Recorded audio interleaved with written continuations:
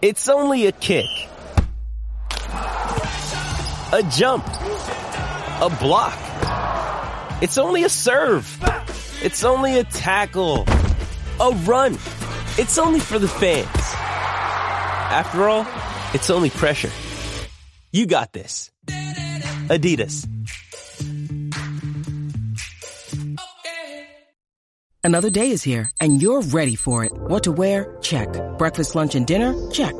Planning for what's next and how to save for it? That's where Bank of America can help. For your financial to-dos, Bank of America has experts ready to help get you closer to your goals. Get started at one of our local financial centers or 24/7 in our mobile banking app. Find a location near you at bankofamerica.com/talktous. What would you like the power to do? Mobile banking requires downloading the app and is only available for select devices. Message and data rates may apply. Bank of America N.A., member FDIC.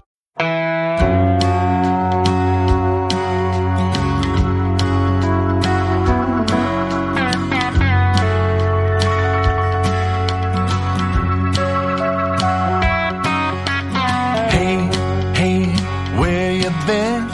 Buckeye Talk is about to begin. Hey, come on in. Welcome back to Buckeye Talk, another Market Down Monday. I'm Nathan Baird from Cleveland.com, along with Doug Lame-Reese and Stephen Means. And Doug, I think this is one of your favorite Market Down Mondays every year. Oh, my gosh, I love it. I love it so much. I love sports math. I've always loved sports math. And I think I've told this story before. Like, I went to college with Daryl Morey, who's the general manager of the Philadelphia 76ers and a leader in the analytics revolution.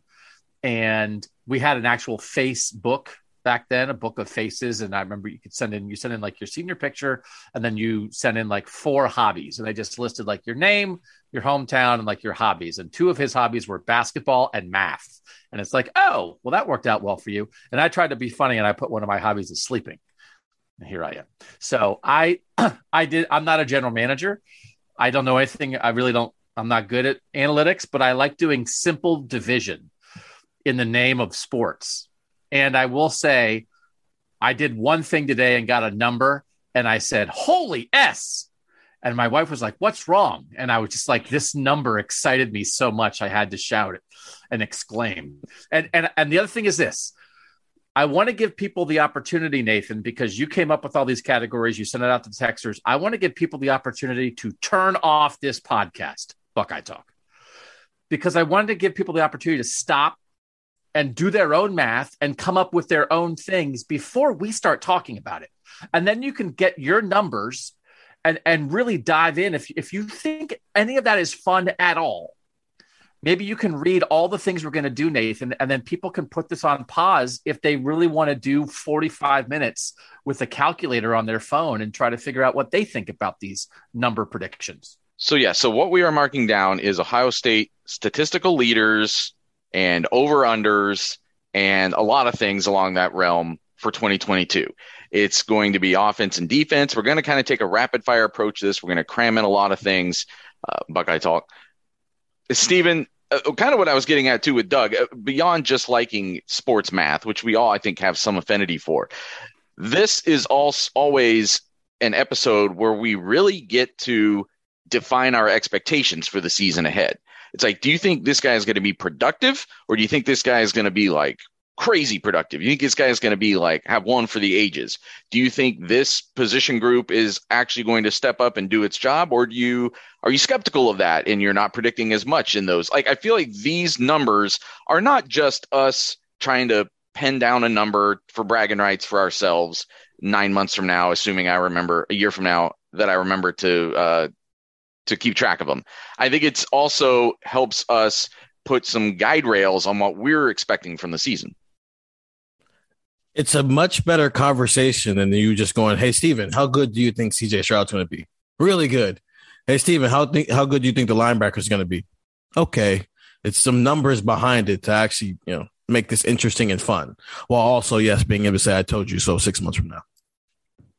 Did you both base the numbers you came up with for this on 15 games? We haven't predicted yet whether we think Ohio State makes the playoff or wins a national championship. I think we already did both pick them as the Big Ten champion, all of us. So we're thinking at least 14 games. Do we think, did you guys go all the way to 15? Did that affect how you were coming up with these numbers? Because when you're talking about some of the really, really out there numbers, if you're thinking somebody's going to try to break a record, that 15th game is sometimes crucial. I split the difference. There was one in particular where I basically got the number for 14 games and got the number for 15 games and then middled it. But mostly I did go by 15 games, assuming they make the national championship game. I did the first thing you said. I got the 14, I got the 15, and I split it. Yeah. I didn't really do that, but I did something along those lines. I mean, again, listen, there's so many unknowns that affect some of these things, and we're obviously not. There's a precision that is impossible to achieve, but again, I think it's more about like the ballpark that we're getting on all of these guys. That's going to tell us a little bit of a story here before the season even gets started. Has what you've seen in camp, we've had 7 practices. Ohio State's had 7 practices now.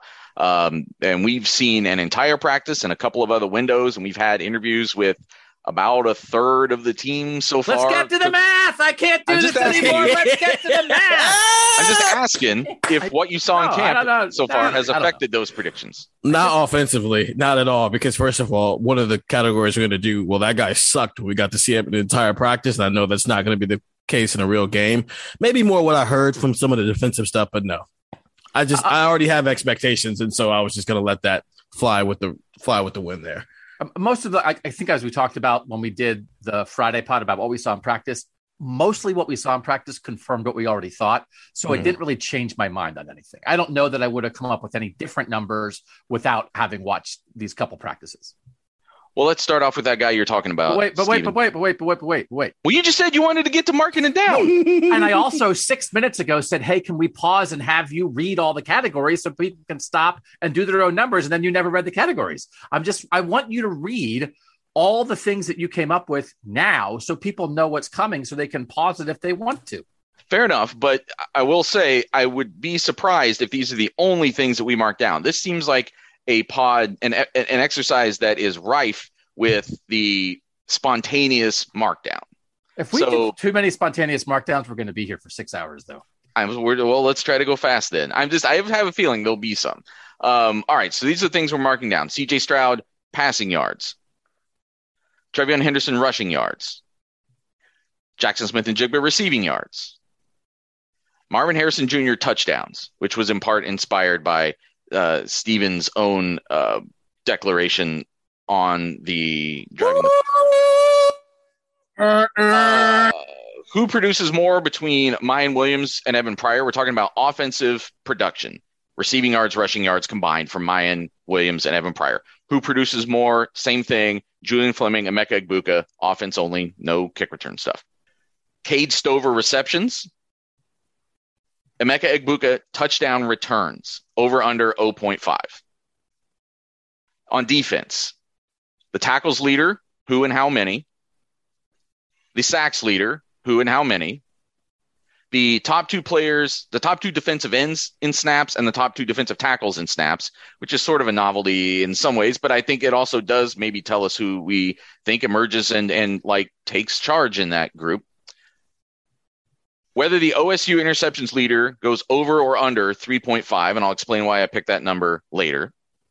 And the OSU defense going over or under 5.0 yards per play in 2022. Which is a very interesting way in looking at this defense, and I think is almost its own podcast. So depending how long we go, if you're writing all this stuff down, prepare that. But I could see us chopping that off and saving it if we're at like the 6 hour mark, because I think that 5.0 number is really interesting. Mm-hmm. And it really allows you to firm up what you think this defense is going to be like. I picked it for a specific reason that, again, we can get to it if we get to it, but we already have a lot to talk about. Like I said, I think we're going to branch off into some other discussions as we go along. Anything else you guys want to add to that roster before we start marking it down? Oh, no, I did hours of math on this, so I'm not pulling anything out of my butt right now. Okay. No, I just didn't know if there were any other categories you thought I had overlooked. Like Tommy Eichenberg, am human. I rarely make mistakes, No. But I We're do good. occasionally make a You mistake. came Okay. up with like 12 great categories. We're good. Man. Okay. Yeah, you were good. Here we go. So here we go. And we're going to start with just the primary offensive ones. We're going to get the big guns off the table right away. CJ Stroud, passing yards. In 2021, he had 4,435 in 12 games. I guess we need to rein in a little bit exactly how much math we're going to throw at people because we're going to have to do a lot of it. But that's 369.5 per game. The Ohio State record, and that was in 12 games. The Ohio State record, Dwayne Haskins, 4,831. There has never been a 5,000-yard passer in Big Ten history. So who wants to mark it down, CJ Stroud's passing yards for 2022 and how they got there? I will be doing that. And the reason I came up with that math is some of the math you just said. I basically just said he's going to have the same production, just play more football games. So I upped it, though. I went to 370 yards just because he's better this year and because I didn't want to do decimals. And what I ended up with is over 14 games, that's 5,180 yards, and over 15 games, it's 5,550 yards. And so, as I said, I took the difference in between the two and came up with 5,365 passing yards, which would obviously break the Big Ten record, but it would also be ninth in college football history. He'd pass Ty Detmer. He'd be behind Bailey Zappi at Western Kentucky. Which was last year. Yeah, which was last year. BJ Simmons at Texas Tech in 2003. You don't have to read all the names. Okay, cool. Okay. He's behind. Yeah, Zappi's like the top guy there, and that's the most recent guy to join that list. So yeah, he'd be ninth all time. I want to make sure people have the exact context of 5,000 yards. Like I said, no 5,000-yard passing seasons in Big Ten history. There have been 18 total, but 5 have come from Texas Tech and 4 from Houston. So half of them are from these 2 air raid schools, and then 2 by Hawaii, 2 by Western Kentucky. So 13 of the 18 have come from the same 4 schools. I just want to throw that out there. Yeah. And when you take out Texas Tech, you really reduce the number of even Power 5,000-yard passing seasons there have been. Obviously, Joe Burrow, there have been a couple others, but they're rare, exceedingly rare. So, Stephen, you're going, what was your number? 5,365 passing yards. So one number I looked at was if you take out the Rose Bowl, if you think that that was like a weird thing, they had no cornerbacks other than Clark Phillips, take out the Rose Bowl. If you prorate his average last year over 15 games, it's 5,266. And so it's still a big number. And even if you take 5% off of that, if you think, the running game will be better or the defense will be better and they won't have to throw as much, it's still over 5,000 yards. 95% of that would still be 5,002 yards. So it's just based on past performance, going over 5,000 would be the first in Big Ten history is a reasonable expectation, especially if you're thinking 15 games. So Doug, go ahead, Stephen. I was just going to say, he had 4 400-yard games and another one against Michigan where he was 6 yards from it. So that's kind of what this offense is with him. So that is what the offense was last year with Chris Olave and Garrett Wilson as well, and that defense. So, Doug, what are you marking down? Strap in for math. I looked at the Ryan Day offenses since Ryan Day was here, 2 as offensive coordinator and now the 3 as head coach. Their average plays per game, 2017 it was 73, 2018 it was 81. 2019, it was 76. 2020, it was 71. 2021, it was 71. So this isn't math, but those are all the numbers. It's a high of 81 in 2018, right? When the defense was awful and they were chucking little quick passes all over the place. And it was 71 each of the last 2 years. So I had to decide how many offensive plays per game do I think they'll have this year? And I said 75, which is pretty much in between 71 and 81. That's 4 more per game compared to last year, but I don't think that's unreasonable. So then if it's 15 games, it's 75 plays per game. I then had to also say how many will be pass plays and how many will be run plays. And again, this is the result, not the call, right? Which we would like to track the called play this year. So if it's a drop back pass and the quarterback scrambles, that's a called pass, but it goes down as a run, that kind of thing, right? So 2017, they averaged 31 pass plays per game, 42 runs. Wow. 11 more rushes.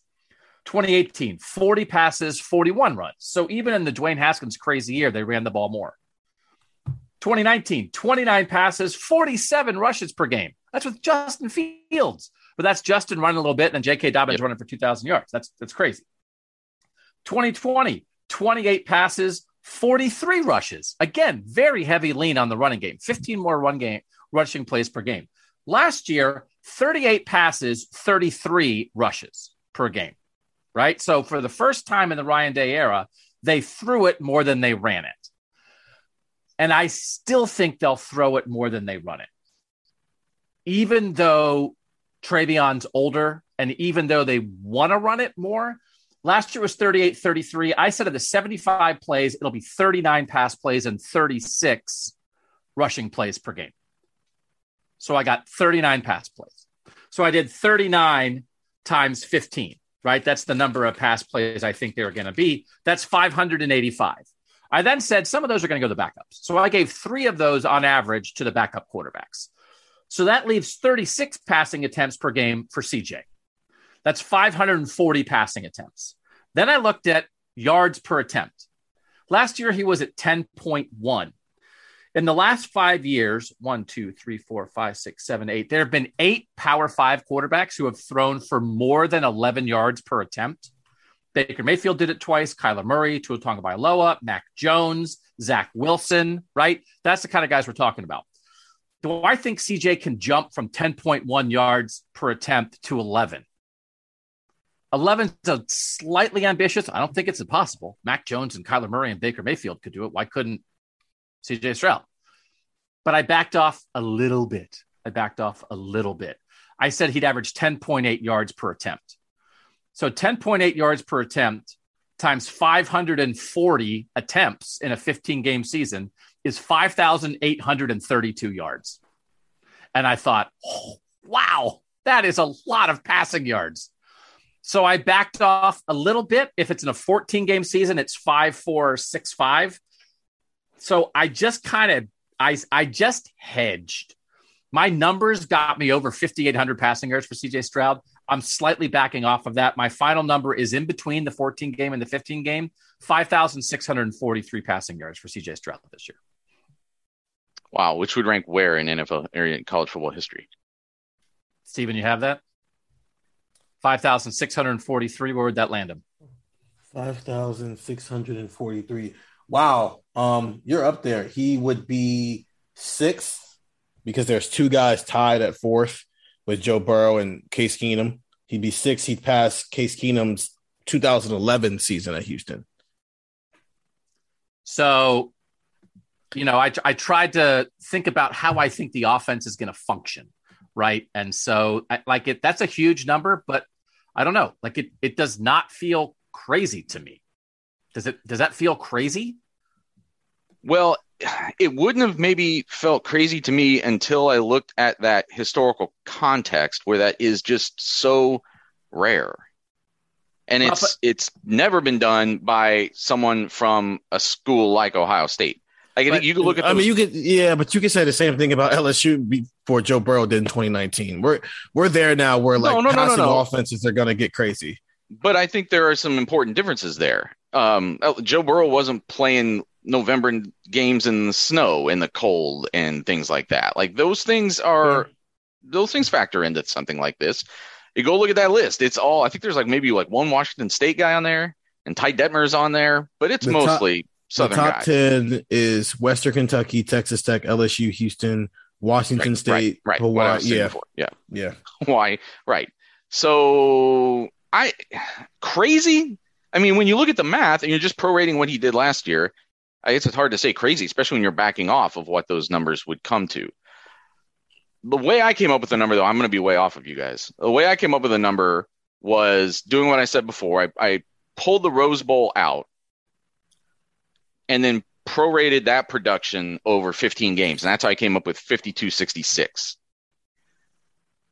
And then I was thinking about, it became where am I going to pick a number that's just over 5,000 or just under 5,000?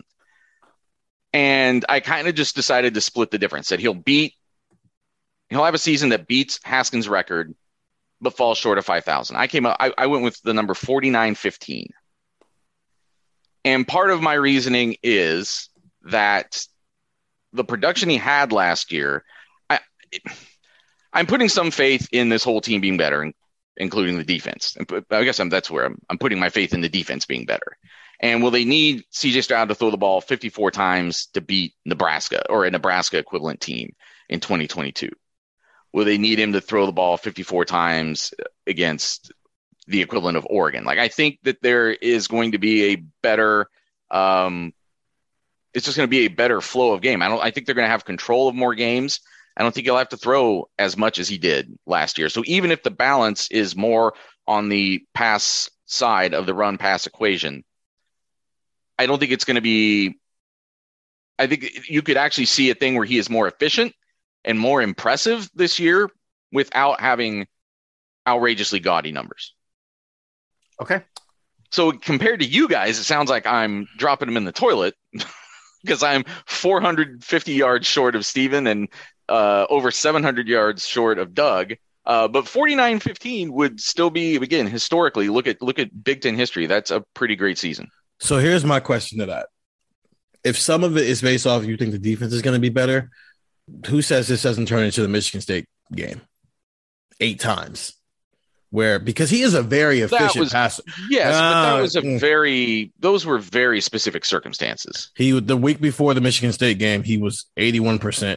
He was 72% on the year. So he's like a really efficient quarterback already. So if the defense is giving you the ball time and time again, and you have these wide receivers and that quarterback and Ryan Day is a play caller, I mean, he might not be 91%, but I'm not going to be shocked if it's halftime of a couple of these games and he's at 300, 325.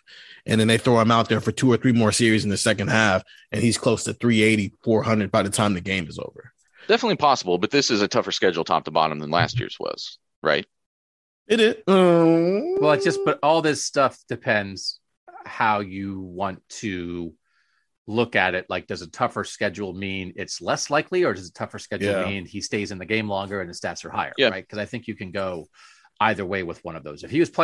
If they played Akron 12 times, we'd be like, well, no, he's not going to get there because he's never going to play in the second half.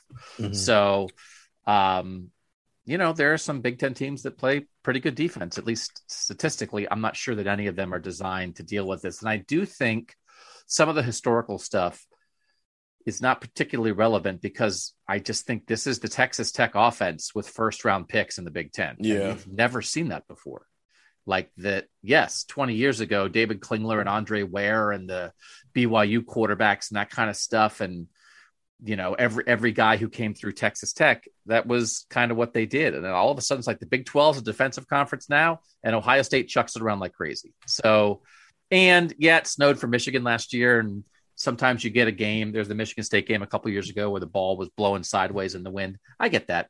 It's not like it's not that way every weekend in November. So I think you can maybe account for like one weather game that tampons down the passing yards, but I don't account for more than that. And then he's going to get to the Big Ten championship game and the playoff on fast tracks, and then very good competition, but also they're going to need him to do what he can do. And so those will be big games, I think.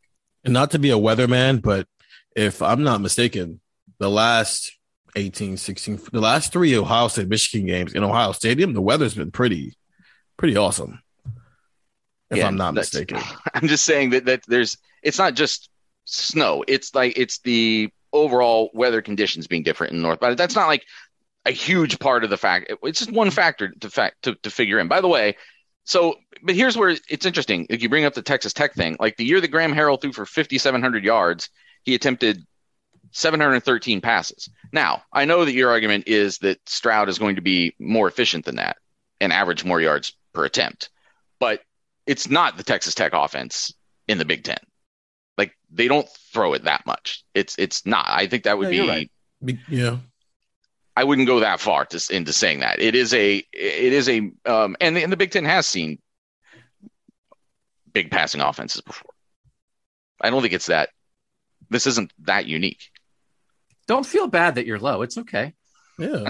You don't have to I'm bring just us saying- down just because you're shooting low. It's all right. Yeah. It's not. I'm not bringing down your predictions. I'm just making sure that we're talking about the factors in the right way. I suppose would be the best way to say it. The number that I gave, 56-43, if he does that, that's 376 passing yards a game in a 15-game season. Mhm. That is redonkulous. Right. Admittedly. Except he averaged 370 the last year. So it's really only 6 more yards than what he's already done. So, and yeah, he missed a game last year. Mm-hmm. They didn't make the playoff or the Big Ten championship game last year. So a lot of it is game extrapolation. So, Right. Yeah. And it's like, do you want to go by when you're doing that prorating, how much are you doing like what I did? Do you take out the Rose Bowl? Do you take out something else? Do you add more incentive to something else? We've all got, I guess, our math, and that's what we're going with. So I said 49-15. Steven said 53-65. Doug says 56-43. Mark it down. Let's jump right ahead to his favorite receiver, though, because I know, Doug, this is one that you've had bounce around in your head for a while. Jackson Smith-Njigba receiving yards. Oh, actually, hold on a second.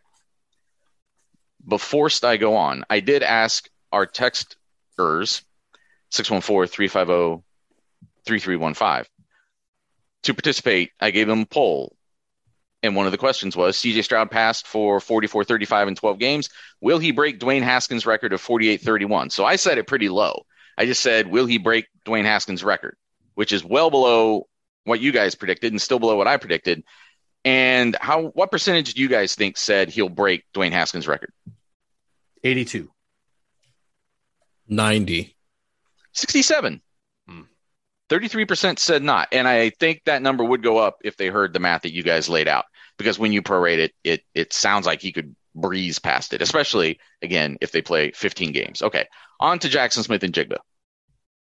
1,606 yards last year on 95 receptions. Only 42 players in NCAA history have had more than 1,606 yards in a season. Do you know how many have done it twice? Jackson Smith-Njigba. Well, he hasn't done it yet. Once so far. 3, I'll say. Oh, yeah. One.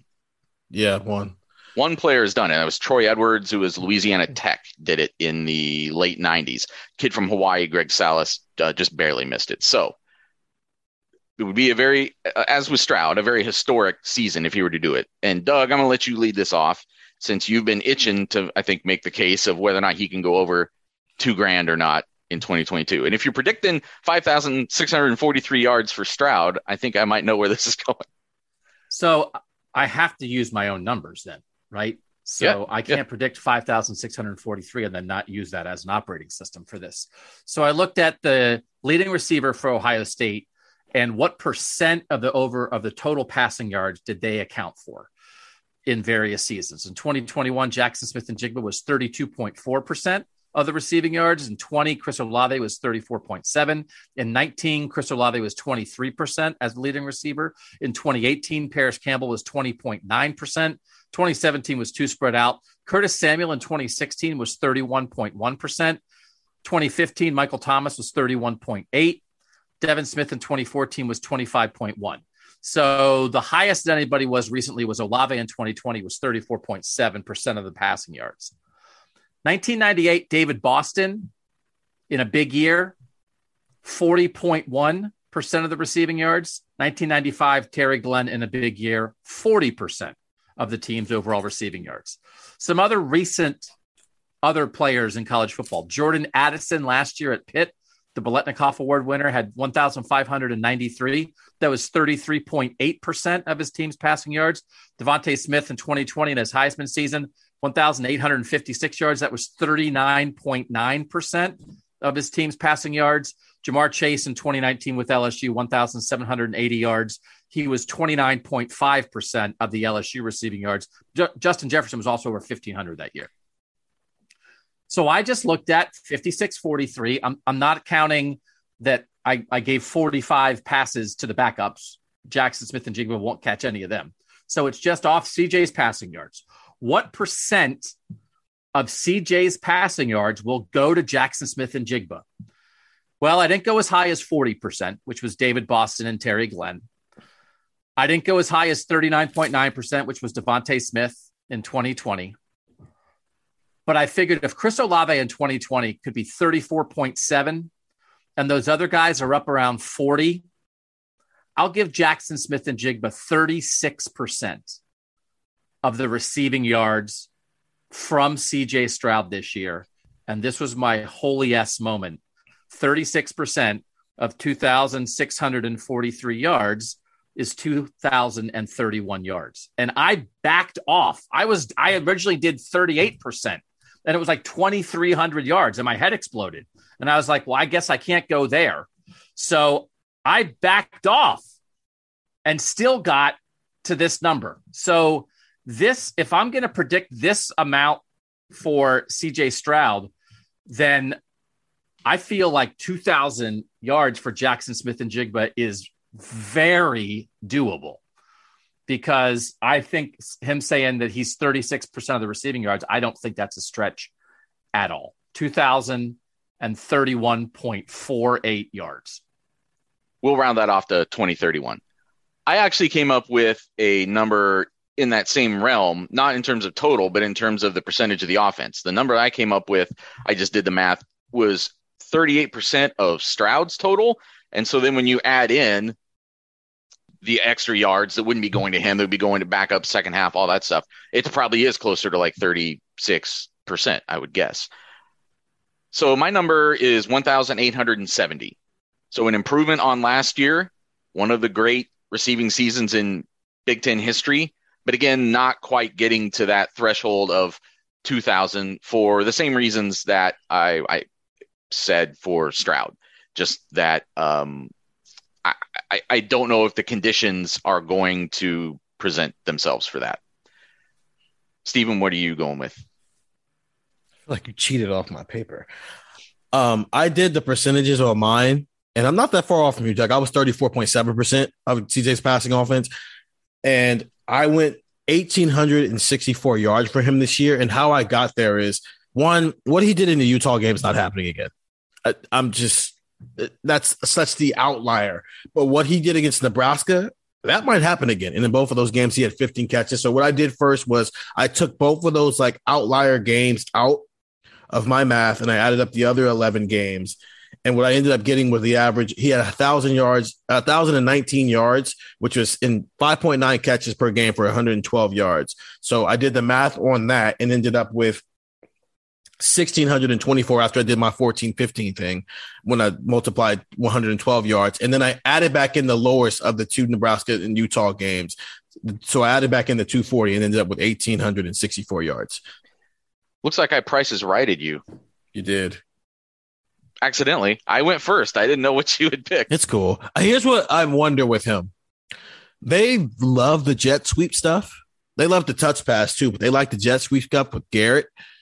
I wonder if Jackson starts getting those, and that's where some of his production starts coming from.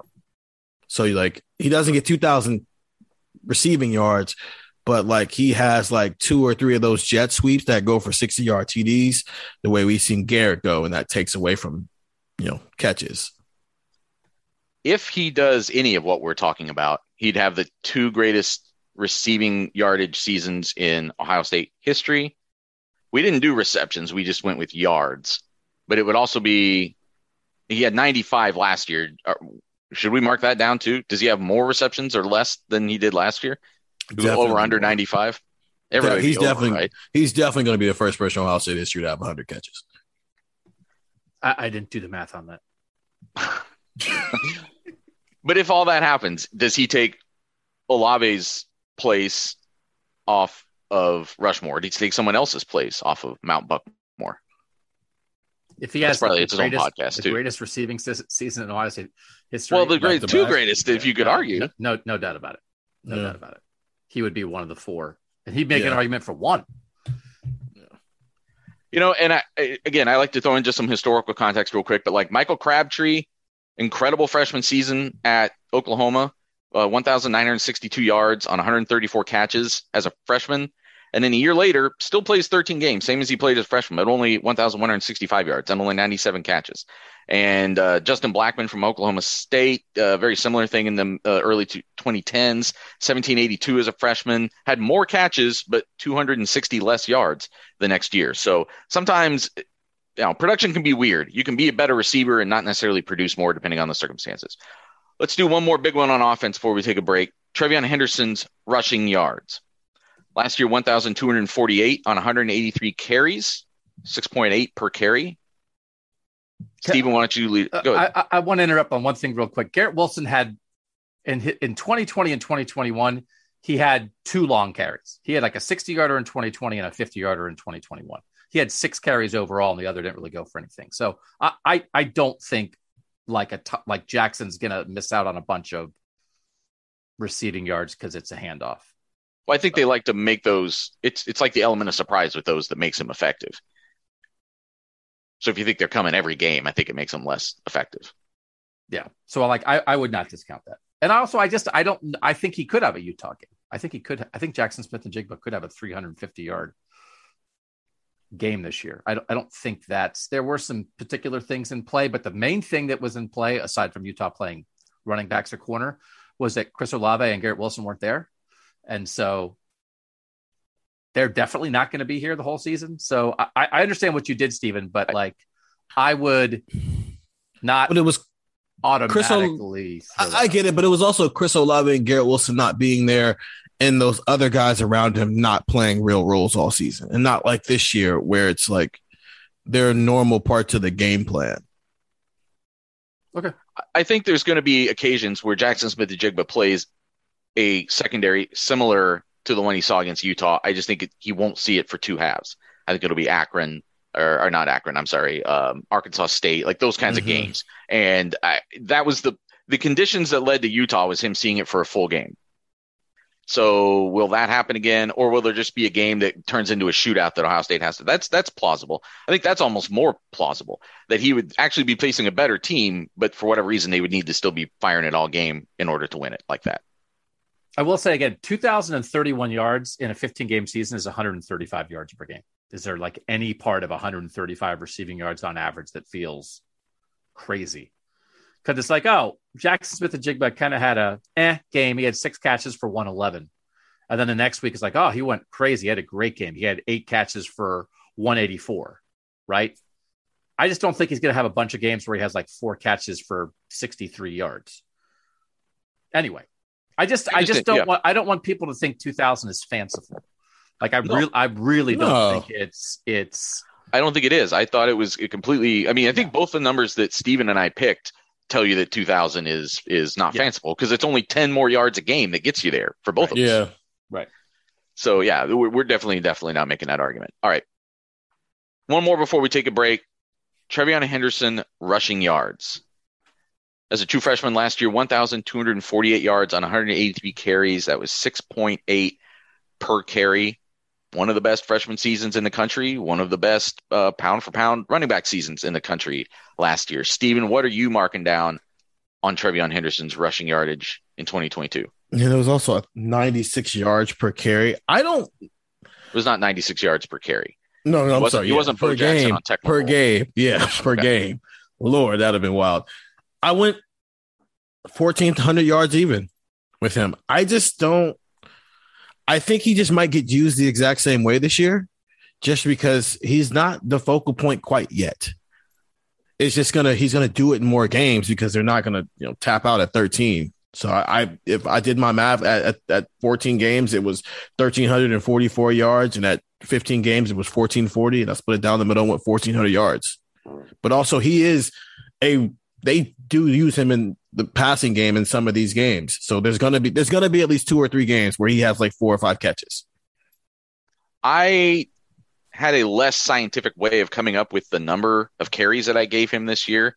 I looked at last year, and for some reason, like 17 is a number that jumps off in big games that he would have about 17. There were multiple games last year where he had 17 carries. So I took 17 and prorated it over 15. And then I looked at the games where Ohio State was like blowing people out and you'd usually get like 8. So there were like 4 games where I took that off. So I ended up with 219 carries this year. So my number is going to be 1,489. So on the cusp of a 1,500-yard season. I think he is a bigger part of the offense this year, but not so much that he has a historic rushing season. So that's 6.8 yards per carry. That's pretty good. Yeah. That's what he averaged last year. That's the very, very simple, uneducated math that I used. But also, as we talked about on the TreVeyon Henderson pod, he only actually averaged around 6 yards per carry once the entire season. That was against Maryland. And I was against Tulsa, wasn't it? Tulsa. No, he averaged 11.7 yards against Tulsa. He averaged 6.4 against Maryland. Oh, okay. Well, yeah, you're saying, but I'm saying there was only one game where he went over 6.9. Like there was only one game where he had 6.89 or better. No. There were other games where he had 6.89. No. He against Akron, he was 11.6. Rutgers 8.9. He had other games where he went monster. It's just like there's 2 games against Penn State, Nebraska, Michigan, and Utah pull him down to 6.8. Okay, well, right. Okay, I see what you're saying. Okay. So I looked at recent Ohio State. So again, we're going by the idea that I think Ohio State's going to run 75 plays per game, 39 passes, and 36 runs. So I'm using that same thing, 36 rushing attempts per game. Then I looked at their lead back in recent years. What % of the overall rushing attempts did the number one back get? In 2019, J.K. Dobbins got 45% of the overall carries. That's everybody.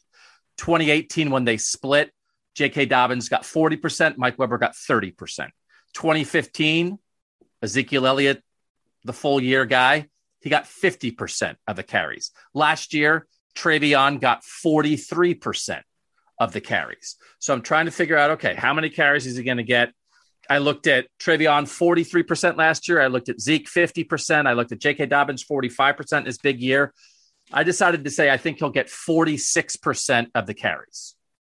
So that's 46%.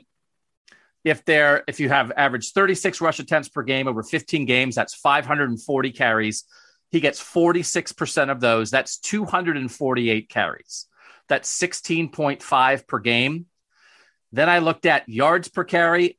I knocked it down a little bit from 6.8 because I do think, he hit a lot of home runs last year, and I almost think they're going to rely on him more at times when he's not going to hit home runs, but he's going to get 3 yards on 3rd and 1. I don't think that's only going to be Mayan Williams. So I think that'll maybe bring his yards per carry down a little bit. Not that he won't hit home runs. So I gave him 6 yards per carry times 248 carries is 1,488 yards. And then I bumped it and I made it 1,500 even. I also think I would throw in an average of 2 to 3 catches per game. Yep. So that's between 30 and 45 receptions. So we're not doing yards per scrimmage. But if you think he's going to get 16.5 carries, I think he'll approach 20 touches, maybe 2.5 receptions per game. That's 19 touches, right? Offensively. So you're kind of getting there a little bit. But in the end, I just did 1,500. So that's 100 yards per game over a 15-game season. Power 5 running backs in the last 5 full seasons, how many of them had at least 1,500 rushing yards? 2016, it was 4. 2017, it was 4. 2018, it was 4. 2019, it was 6. Last year, it was 3. If he had 1,500 rushing yards last year, he would have been 6th in the country. He would have been 4th among Power 5 backs. So that is a really good year without leaning on him too much. If he's getting 46% of the carries, I gave the quarterbacks 11% of the carries. And then I had Mayan Williams and Evan Pryor combining for 32% of the carries. Plus then there's always like about 10% that goes to random dudes, sort of in blowouts, or maybe there's a bubble screen to a receiver that counts as a run, that kind of thing. That's kind of a pretty good load, I think, for Mayan Williams and Evan Pryor. But I think you got to take into account TreVeyon in the pass game. I think you have to take into account it's still only a second year. They're going to throw it like crazy. So I think this is almost low. Like, I don't know how anybody could get 1,100 yards. It's like, what are you talking about? I think he could fall out of bed and get 1,350. You know what I mean? In a 15-game season. for a guy who now has had a whole year of doing it. So I'll go 1,500, and I feel like very good that is not at all crazy. That's a very, as much as we had a conversation about could TreVeyon Henderson be dominant this year, I think that is a really important role for an excellent offense and a very good team that might win the national championship. That's not destroying people all year, right?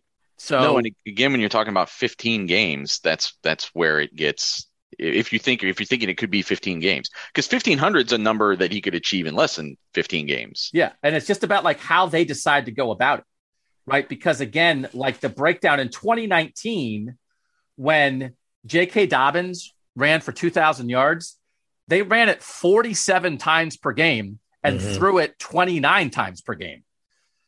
They ran it 18 times more per game than they threw it. That is not what they're going to do this year. I think they're going to throw it more than they run it. So all of a sudden it's like, man, oh man, that is J.K. Dobbins had 300 carries that year. I just think it'll be a pretty equal distribution that leans toward the pass, which makes it hard for TreVeyon to get 2,000 yards. This will be interesting to do TreVeyon next year when he is in the J.K. Dobbins position of new starting quarterback and your superstar running backs in year 3 and ready to carry the entire load. 3,500 yards, 200 yards per game over a 15-game season. I'm just kidding. That's not quite how that math works, but it's close. I texted this out last week as I was working on a piece. I did write a piece about TreVeyon Henderson. What he did last year, he and Braylon Allen from Wisconsin, there were 2 of, I think it was 11 Power 5 true freshmen to play at least half their games, average 6.5 yards per carry or more, and 80-plus yards per game. But I looked at what that group did in their next year, and only 2 guys, and it was Jonathan Taylor and LaMichael James, were even arguably better in their second year. And I think that I'm not as worried about that with Henderson because, A, Henderson got his without, like, getting loaded up with carries. Like, it wasn't like they workhorsed him as a true freshman. I think he's got a little bit more tread on his tires going into the second year. And again, as you're saying, he doesn't have to carry the offense. He is an effective weapon within the offense because of how variable it is. Also, we're talking about it's not crazy to think Jackson would have a 300 receiving yard game. It's also not crazy to think that TreVeyon Henderson runs all kinds of stupid on Arkansas State, even if they don't play him the entire game. He might have 155 yards at halftime. Or Rutgers or Indiana or actually a pretty good team. He's that kind of back, I think. I think he could have, if he has 260 yards against Iowa, would be like surprising, but it wouldn't like blow anybody's head off. It just like what do you think is a better opportunity for him? To go crazy in the first half against Arkansas State and get like 170 yards on 13 carries, or to be in a game against Penn State or Michigan State or Iowa or Wisconsin where they need him and he has like 211 yards on 28 carries because they need him. You know, I don't know. It's just I don't know that I have a philosophical statistical thing of what I try to do. I do think sometimes I just kind of go down the middle because we know Dwayne Haskins and those receivers put up big numbers because the defense stunk and they stayed on the field all the time. But I do think sometimes statistically bad opponents can be better, but I also think sometimes good opponents can be better because the thing when we talk about good opponents for Ohio State, we're not really talking about a good opponent shutting down this offense. It's just that the good offensive players will play 60 minutes and get more opportunities and they won't take their foot off the gas. Yeah. I don't know that did anyone give any consideration? Like Kenneth Walker III last year had an awesome year, but with a 0 against Ohio State. Right. Like they just tried him. Haskell Garrett threw him in the stands. And they were like, well, he's done for the day. Like, I don't take that into account with TreVeyon Henderson or Jackson Smith-Njigba. Like, hey, Jackson Smith-Njigba, what if Penn State moves Joey Porter in the slot and he drapes him, is all over ball game and he has 1 catch? It's like, well, I can't imagine how that would happen. So he's always going to be, at the very least, pretty good. Yeah. Even if it's on – go ahead, Nathan.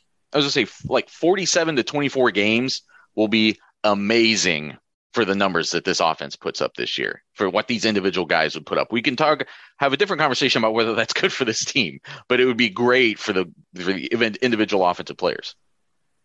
That's what I was going to say. I agree with you. Yeah, it'll be interesting to when you think about like CJ Stroud touchdown passes, it'll be interesting to see the breakdown of how many by quarter, because he might throw 22 in the second quarter, but how many will he throw in the fourth quarter? Because how many chances will he get? I do just think, again, they don't bench guys at halftime.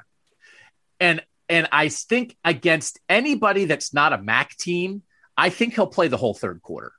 Sometimes it's like, and I think he might play like one series into the fourth quarter, even in blowouts. They don't really pull guys. They let him play, man. Especially Ryan Day knows he's trying to win the Heisman. And in the case of TreVeyon Henderson too, I think we saw the effects of how much time he had away from football, keeping him off the field at times last year. That's why he had some of those games where he only had 7 or 8 carries. I think that will probably be. I think I undershot how many carries he had this year, which means but I also kept that average so high, so I probably would have come up with the same number roughly. Also, to the point of he lets guys play, but also Day is uber aggressive in the first half of games. Yep. So that's to my point of whether it's TreVeyon, Jackson, CJ, these guys' numbers, a lot of it is going to come in the first half anyway because of how Day likes to run offenses. He puts that gas on the pedal as quickly as possible and tries to get up. And maybe it's not till halfway through the third quarter, whether his starters are out there now or not, that he pulls off. I don't think you're supposed to pour the gasoline onto the pedal. You put the gasoline in the car and then you step on the pedal. But it works. Whatever works for him. They're putting up plenty of points. I asked our texters, TreVeyon Henderson, will he rush for 1,600 or more yards in 2022? I went high on that to see how people were thinking if he could have like a really even more special season. It was a 55-45 vote. Did they say yes or no? No. 55% no. TreVeyon Henderson not rushing for 1,600. Did any of us? We all would have voted no, right? We all voted no also. We all came in. The highest was you at 1,500. I was 1,489. And Steven was 1,400. I've got some more questions about offense, more things we want to mark down. We're going to do it after this break on Buckeye Talk. Hey, it's Kaylee Cuoco for Priceline. Ready to go to your happy place for a happy price? Well, why didn't you say so? Just download the Priceline app right now and save up to 60% on hotels. So whether it's Cousin Kevin's Kazoo Concert in Kansas City, go Kevin, or Becky's Bachelorette Bash in Bermuda, you never have to miss a trip ever again. So download the Priceline app today. Your savings are waiting. Go to your happy place for a happy price. Go to your happy price, Priceline. This episode is supported by FX's Clipped, the scandalous story of the 2014 Clippers owner's racist remarks captured on tape and heard around the world. The series charts the tape's impact on a dysfunctional basketball organization striving to win against their reputation as the most cursed team in the league. Starring Lawrence Fishburne, Jackie Weaver, Cleopatra Coleman, and Ed O'Neill. FX's Clipped, streaming June 4th, only on Hulu. We're back on Buckeye Talk. As always, I forgot to read one of the texter questions from the survey that I sent out when we were talking about that. I asked if Jackson Smith-Njigba will reach 2,000 receiving yards in 2022. I think I forgot to say this, did I not? I think you forgot, yes. I think I forgot. Do you think they said... Well, I guess what percentage do you think said yes? 28%. 21. 23% yes. 77% no. So I think that's a pretty healthy mix. I think that's still, because saying no to that still, as Steven and I did, lets you mark him down for a pretty healthy season, regardless of getting that 2,000 number. All right, let's move on to other questions on offense. Let's stay with the receivers. Marvin Harrison Jr. touchdowns. The Ohio State record is 17. Steven, when you were driving the bus for Mr. Harrison, you predicted he will break that record or tie that record. I can't remember which you said. The Big Ten record, by the way, the Big Ten record is Desmond Howard's 19 in 1991. So, Steven, why don't you go ahead and tell us exactly how many touchdown receptions you are marking down for Marvin Harrison Jr. this year? 18. And it's because Desmond Howard had the 19, and that's a Heisman Trophy season, and I don't think he's going to get that, but 18. How many do you think Jackson has? Just like, did you think about that, or like you think it's less than 18? Yeah, I think it's around 12, 13. Okay.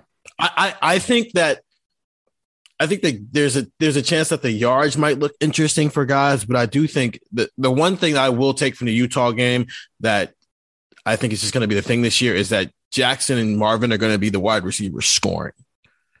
And they both had 3 in that game. And I just think Marvin being that red zone threat that he is, I gave him 18 and I gave Jackson 13 or 12 or one of those two, which is like the bulk of CJ's touchdown passes. So I looked at it sort of the other way. I've been a big proponent of Marvin Harrison Jr. being a real red zone threat and a fun thing for CJ Stroud to have in this offense. And I think he will be that, but I think he can be that and it can come to fruition and he could get nowhere near 17 touchdown receptions. It's just a lot of touchdowns, man. And I think this offense is so variable with so many guys that can score that I couldn't get really anywhere near that number. I think Jackson Smith-Njigba, I would actually probably predict him to have more touchdowns than Marvin Harrison Jr. simply because he'll have a higher volume of catches. Only having 9 touchdowns on 95 receptions is a little bit on the low side, really. And I think if he goes more receptions, as we all think he will, then he'll naturally, I think, have more touchdowns. I'm saying Marvin Harrison Jr. 11 touchdown receptions, which is actually still really good. That's in the same realm that you've seen people like Chris Olave be in the last couple of years. I know that in 2020, so Garrett Wilson's true second year, he had 6 touchdown catches in 8 games. You prorate that over 15, I think you get like 10 and a quarter. So I rounded it up to 11 for Marvin Harrison Jr. So I looked at the number of touchdowns that I think Ohio State's going to score. Ohio State in 2014 scored 90 touchdowns. Last year, Ohio State scored 76 touchdowns. In 2019, LSU scored 95. Ohio State scored 88. In 2018, Bama scored 92. Clemson scored 90. So 90 is a lot of touchdowns. Yeah. So I said, well, if they scored 90 touchdowns while winning the national championship in 2014, maybe they can score 90 touchdowns again. In 2014, they scored 42 passing touchdowns, 41 rushing touchdowns, and 7 on defense and special teams, which is a lot. Yeah. They returned like 4 fumbles for touchdowns that year. So I said, well, I think it's going to be more of a passing team than a rushing team. I gave them 3 others, defensive / special teams. So that left 87 other offensive touchdowns. I said 51 passing touchdowns, 36 rushing touchdowns. So 51 passing touchdowns. And then I tried to look. Devin Smith in 2014 had 12. Michael Thomas had 9. I get the idea of Marvin Harrison being quite a threat for this, but I still gave Jackson Smith-Njigba more. I understand the idea of like an X receiver in the red zone being that kind of guy. Maybe he gets some long ones. Maybe he gets some in the red zone. I also just think Jackson Smith-Njigba can catch like a little 8-yard route in the middle of the field and all of a sudden run away from people. So I had Jackson Smith-Njigba with 15, Marvin Harrison Jr. with 13. The other receivers with 10. TreVeyon Henderson, I gave him 5 receiving touchdowns. Like, I just think that could be a thing. I like TreVeyon Henderson in the screen game. The tight ends, I gave 3. And then like everybody else, I gave 5 because there's always some weird people, right? Mayan Williams catches 1 and, Jaden Ballard catches 1 in a blowout, that kind of thing. So like, 13's not far away from 17 or 18 and 19. I don't think it's impossible. And I understand the case for the position and the style of receiver that Marvin Harrison Jr. is. I understand the case for him being their leader in touchdown receptions. I think there is a case for that. But if I think Jackson Smith-Njigba is going to have arguably the greatest receiving season in college football history, then I'm going to say it leads the team in touchdowns too. So I have Marvin at 13. I think the other also in my mind was this, that yes, he has this body type and that would make him a red zone threat. And yes, this offense is going to be explosive. I think you always have to remember though, the importance of like completing your development too. And I know that Jackson Smith-Njigba just had this amazing season as a second year guy, but I just don't want, if I'm predicting things, I don't want to get a little bit out over my skis. I think this is a much more realistic number for him maybe next year. I just wonder if there's going to be, a couple times here and there. Oh, I wish I had turned my body differently. Oh, it bounced off my hands when I should have had it. Next year, I'll make that catch. That sort of thing is still a little bit in effect for a second year guy. I get it. but also we sound like a year ago talking about Jackson Smith-Njigba, and then he went out and broke a bunch of records. Well, last year with Jackson Smith-Njigba, though, wasn't necessarily it was more about we didn't necessarily think he was even going to have the role. I don't think any of us are doubting what Marvin Harrison Jr.'s role and relative number of targets is going to be. It's just whether or not they turn into one of the great touchdown catching seasons in Big Ten history. I mean, it feels like, Stephen, part of what you're getting at here is someone's chance to break a record when they're the number one guy, or does it actually maybe help the case if they're kind of not the number one guy and they sort of sneak up on people / they're not the focus of an opposing defense, and it allows something like this to happen, that you're not making an argument that Marvin Harrison Jr. will be Ohio State's best receiver. Correct. You're just making an argument that in this particular area, perhaps because there will be a safety hanging overall on top of Jackson Smith-Njigba every time Ohio State gets inside the 20-yard line, which leaves maybe Marvin one-on-one, and all of a sudden CJ's taking those shots and he's converting them. Yeah. And that maybe even like Marvin Harrison Jr., then in year 3, when he probably will be Ohio State's number one receiver, might have fewer touchdowns.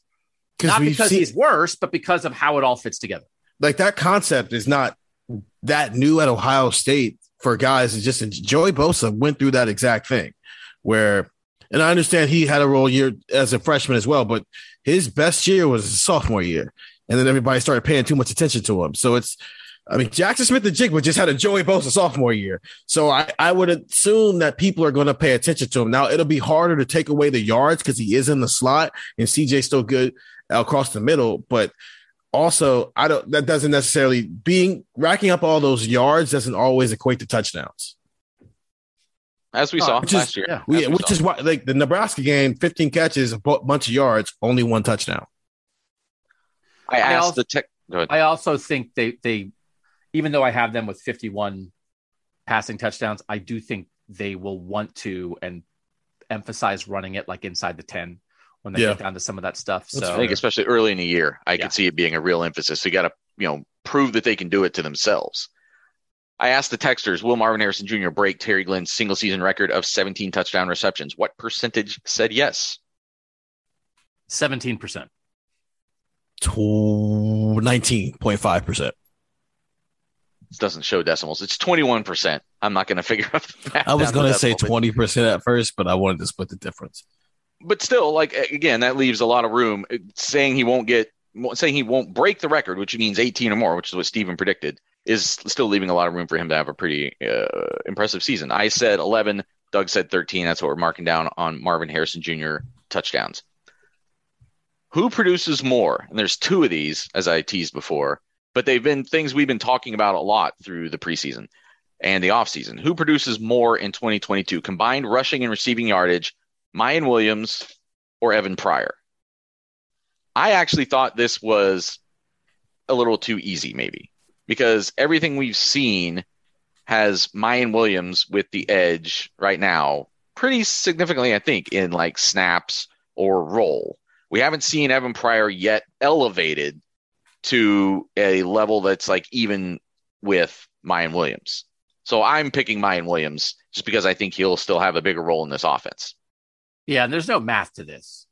It's like It's just, I have an idea of what I think like the running backs who aren't Travion Henderson will do, but you can't mathematize this. So I agree with you, Nathan. It's just like our eyeballs and what the coaches are saying. It's not even like, well, what would we do? Well, that's not what we're doing. We're doing what we think the coaches are going to do. I think it's pretty clearly Mayan Williams. I think had I not seen a full practice, I maybe would have tried to come on here and make a case that Mayan probably has a bigger role, but Evan does more just because he's more explosive, but I'm not going to do that. It's Mayan Williams. It's one of those things, again, we're talking stats. It's a stats question. So what if they really want Evan to feel valued and to really get some run? And like Evan Pryor is the starting running back in the second half for 4 drives or 5 drives against Arkansas State and Toledo and Rutgers and in the blowouts. And Mayan is clearly the second back, but they almost rest Mayan like they rest Trey when they get up big. And then Evan Pryor has a game where against Rutgers, he rushes 14 times for 81 yards because they're feeding him the ball the whole second half. And all of a sudden we get to the end of the year and Mayan Williams as the number 2 back has 351 rushing yards and Evan Pryor as clearly the third back, but he had like 200-yard games in the second half of blowouts and he has 414 yards. Like, I think that's the case for it, but that's too complicated for me. I think the eyes are Mayan. Yeah, and I hear it, but I also think there's going to be times where they want Mayan to get his too. I think in those cases, it might be Mayan who is getting some of those cleanup yards to start the second half, and then Evan's more like picking the bones. They want to keep Evan Pryor on the roster. True. I understand. Like, Mayan Williams knows what he is. Mayan Williams is going to be their number 2 running back this year. He's going to be their number 2 running back next year. Mayan Williams understands it. And then there's a decision of, does he get the 4th series? Right? Is that how they're going to do it? So I think they're going to be able to show Mayan what they're going to show him. He's going to understand it. And then maybe he makes a decision a year from now. Do I want to go be a lead back somewhere else, or do I want to come back and be Trevion's backup as he tries to win the Heisman in 2023? Evan didn't do anything last year. And I do think they want him to be here, and they've got to give him a little run, I think. So I think I understand what you're saying, Nathan, but I think if it's real garbage time, I think that might be Evan Pryor time. And it is tricky because Mayan Williams can still be here in 2023. And if he's comfortable with that role, being the number 2 back on a national championship contender, then you're right. Then that it does make it, you do have to sort of establish some kind of role for Evan Pryor where he's feeling valued too. Because if he isn't around for 2024, then it starts to get, there's some sketch. Well, as then we talked about many times. They'll have a 5-star freshman in 2024 who's the lead back. But yeah, maybe they will. Maybe they won't. We've made that bet before. I asked the texters who will finish with more combined rushing and receiving yards in 2022. Who did they pick? Mayan 75%. Mayan 85%. Our texters really like Mayan. They do really like Mayan. There's some that really like Evan Pryor too, though. It's 63% picking Mayan. So almost 2/3 still picking him to have the edge. This is one I didn't send the texters, I don't think. Who produces more, Julian Fleming or Emeka Egbuka? Taking offense only into account. And we've done a lot of this. I think we can make our picks and go. Yeah. I'm taking Emeka. And a little bit of that is, if I have to make a bet, Julian's past injuries come into play a little bit if I'm making a pick like this. And Emeka just looks explosive. And if they're both out there, I think it could be close, but I'll lean Emeka. I lean Emeka simply because if they both have 35 catches this year, who do I think does more with those 35 catches? And it's Emeka Egbuka. That's a good way to think of it. That's a pretty smart way. Yeah. Just the other day, we were having this discussion, and I said I would still take Fleming, and I changed my mind. I'll take Egbuka. So that's a sweep for Egbuka, producing more in 2022, which seems like something we should talk about more as we go forward, because that might be significant. Cade Stover receptions in 2022. One of the best texts of the offseason was the texter who asked, hey, the tight ends had 12 catches in spring game. How many games will it take the tight ends to have 12 catches this season? Just a fantastic question. I am going to go ahead, and I wasn't really thinking of that at the time. I'm going to say 12 catches for Cade Stover. 26 for Jeremy Ruckert last year, but Jeremy Ruckert was a more complete offensive player at that stage of his career. And I don't think they'll ask Cade Stover to be a receiver nearly as much as they did Jeremy Ruckert. So I think 12 is a fine number. I almost think this kind of thing can work against itself sometimes, that defenses know that Jeremy Ruckert's a threat in the pass game, and they won't view Cade Stover the same way, which actually might lead to Cade Stover getting a few more catches. So I have 22, which is 1.5 a game in a 15-game season. Mm-hmm. I don't know that they're particularly impactful. It might be flip him the ball for an 8-yard gain on 1st and 10, just because he's going to be wide open, and 2 big plays the whole year. But I I often thought that it happened with the Browns. It's like Odell Beckham Jr. was such a threat, and then he got hurt, and then Donovan Peoples-Jones replaced him. And I think people thought like, Donovan Peoples-Jones, we're not that worried about him. And then Donovan Peoples-Jones was more productive because he was open more often because they didn't cover him the same way they covered Odell Beckham Jr. So it's kind of like that, reverse thinking. So again, 22, 1.5 a game. And it does feel high to me. It feels high. 1.5 per game. What is he, George Kittle? No, I get it, but I don't know. That's where I landed. So last year, Doug and I had the famous tight end argument about Jeremy Ruckert having 20 catches. And I thought we were going to end up having the same argument this year, but we were going to flip stances. Because my number was 22, and it was literally for that reason. That's why I made that face. I thought we were going to have that argument again. You'd be like, Steven, you didn't think Jeremy Ruckert was going to have 20. How do you think Cade Stover? But it was literally that exact argument. At some point, there's going to be a team out there. They're not going to give up anything deep. They're going to do everything they can to Jackson. And CJ's a mature enough quarterback now to take what the defense gives when it's time to do that. And that's when he just starts stepping off to Cade Stover. There's a 4-catch game for him out there just because randomly the tight end has a 4-catch game. I would all just like to state for the record, I was right. You said he would have less than 20 catches, and people give me guff because he only had 26. Is 26 more than 20? It is. He had basically the worst year that you could have seen for Jeremy Ruckert, and he still had more than 20, which was my whole point. You did win the semantic argument. Congratulations. It's not a semantic. If I take it to the window, if I take it to the betting window, my slip cashes. It's the actual prediction. It's not semantics. So, but again, that's the whole thing. It was the worst year he could have had. They ignored him. They ignored an NFL tight end, and he still had 26. So anyway, they played fewer games, also one fewer game at least than we would have been predicting them to have played last year for sure. So. Doug won that slam dunk. This is not. All right. Okay. Yes. This is not some no crust purgatory we're going to play here. It was 20, and he got more than 20. But the point I was making still stood. As Doug just said, it was the worst statistical year that Jeremy Ruckert could have possibly had, which was the point I was trying to make. But yes, he did win the less numbers. Than 20 could have possibly been worse. Okay. And he didn't do that. One more thing. This isn't even offense. It's special teams technically, but it's an offensive player we've already mentioned. Emeka Egbuka touchdown returns over or under 0.5. Does he have a touchdown return, a kickoff return touchdown in 2022? Yes. I answered IDC. I don't care. We got it. Okay, what's your actual answer? 0. No. I'm done waiting on punt. Special teams are practically out of the game. It's practically out of the game. This is true. Especially like with a team like Ohio State, where they're more than happy to fair catch it and let their offense get on the field. The way the kick game has changed. I mean, it's just a fair catch, change of possession almost all the time.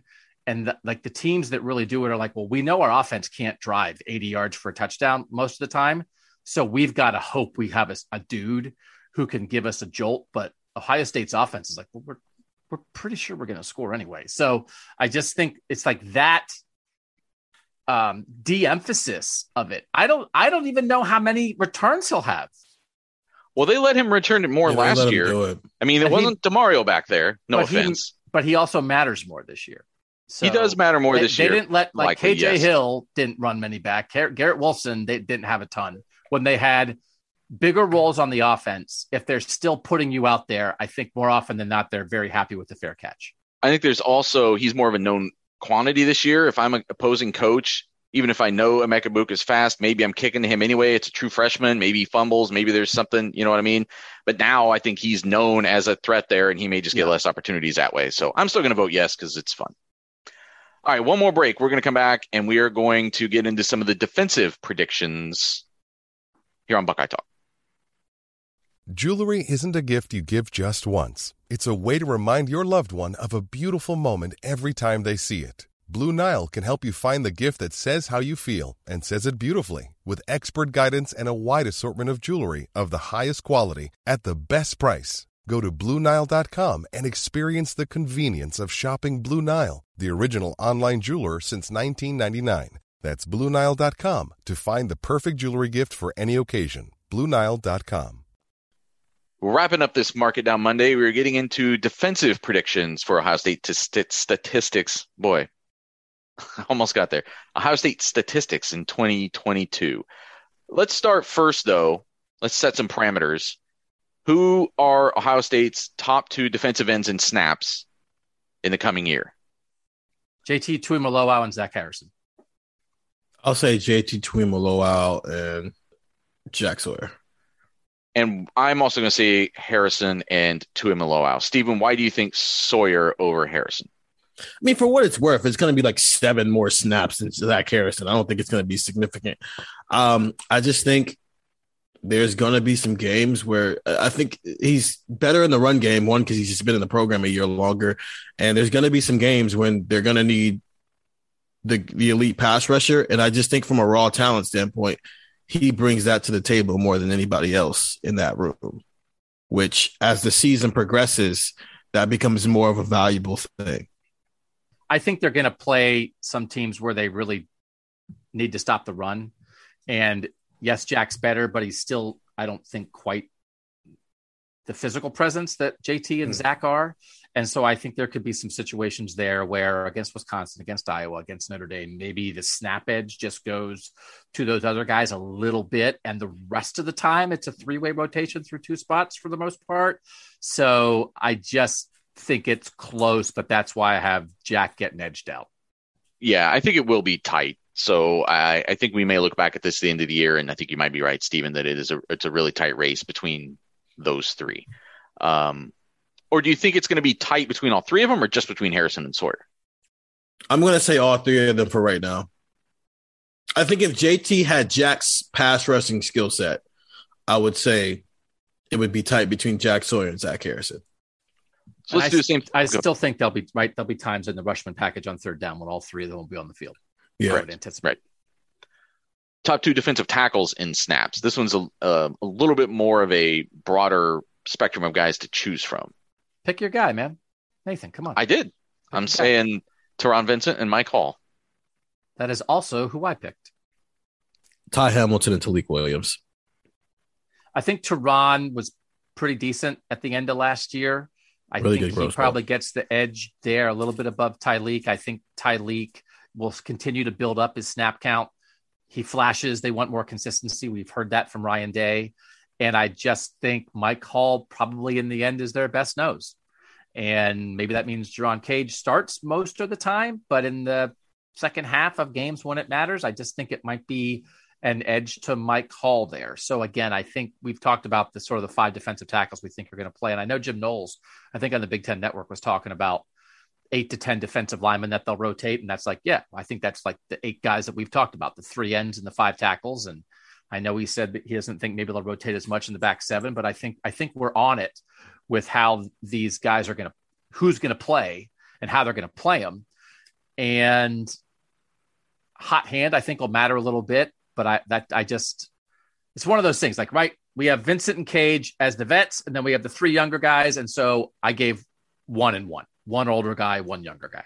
The hot hand theory is why I lean Talik, because what if he does get consistent against a Wisconsin or a Penn State? And then all of a sudden there's a week where he's played 55 snaps just because he's hot and Larry Johnson can't take him off the field. Even if he never takes the first snap of any game this season. That's a lot of snaps for a D tackle, given the rotation. I know. But I just think it's possible Vincent is pretty darn good this year. You know, it's like we can lump Cage and Vincent as the older guys. I think Vincent has more upside still. I mean, Cage has been a good player for them. And I'm not just only looking at his recruiting ranking. It's like, you know, he dealt with the injury and kind of came back around. I think there have been some games where he's been moderately impactful for them. So, but I think you could have picked any of those 5 guys and picked any 2. And I wouldn't pick Hall and Cage as like the 2 noses, but like other than that, I think you can. I don't know that there's a bad reasoning anyway. Yeah, I think you're right. I think that's any combination there is reasonable. So that leads us into who will be Ohio State's sacks leader in 2022 and how many will they have? And I think that second part is a really important question because every year Ohio State has a sack leader, but it's been the lack of like high-end production there that has been hurting them a little bit. Last year, their top returning guy is Tyleik Williams. He had 5. 4 of those were in the fourth quarter of blowout games, as people have heard me say before, which again, I'm not ripping the guy for anything. I'm just giving the context. JT Tuimoloau had 3.5. Jack Sawyer had 3 even. Just as a quick point of information, do you guys know how many Ohio State players in the last decade had at least 10 sacks in a season? How many times it happened? 2?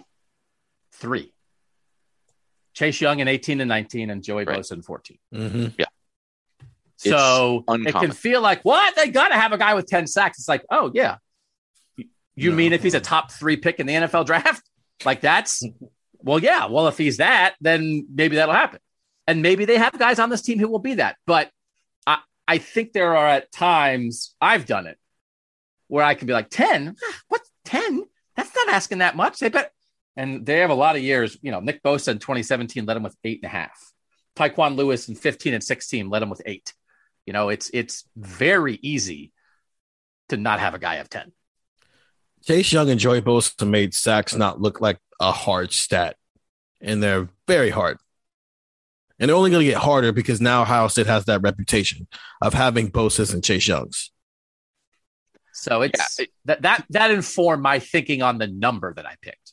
Yeah, we've talked about how other than Chase Young, they haven't had many guys even finishing in the top 10 of the Big Ten in sacks in recent vintage, which is something of I don't know if you'd say an embarrassment for Ohio State, but it for someone or a program that's known for its rush ends to not be able to get anyone other than this one like athletic freak into the top 10 over this period of time has been, I think, frustrating to say the least. But over 15 games, if you average half a sack a game, that's you know what I'm saying? Like you don't have to get 10 to get in the top 10 of the Big Ten. You can still have a really productive year. So that's actually how I came up with this number. I was looking at, Ohio State get somebody into the top 10 this year. If they play 15 games, what's like the bare minimum to do that?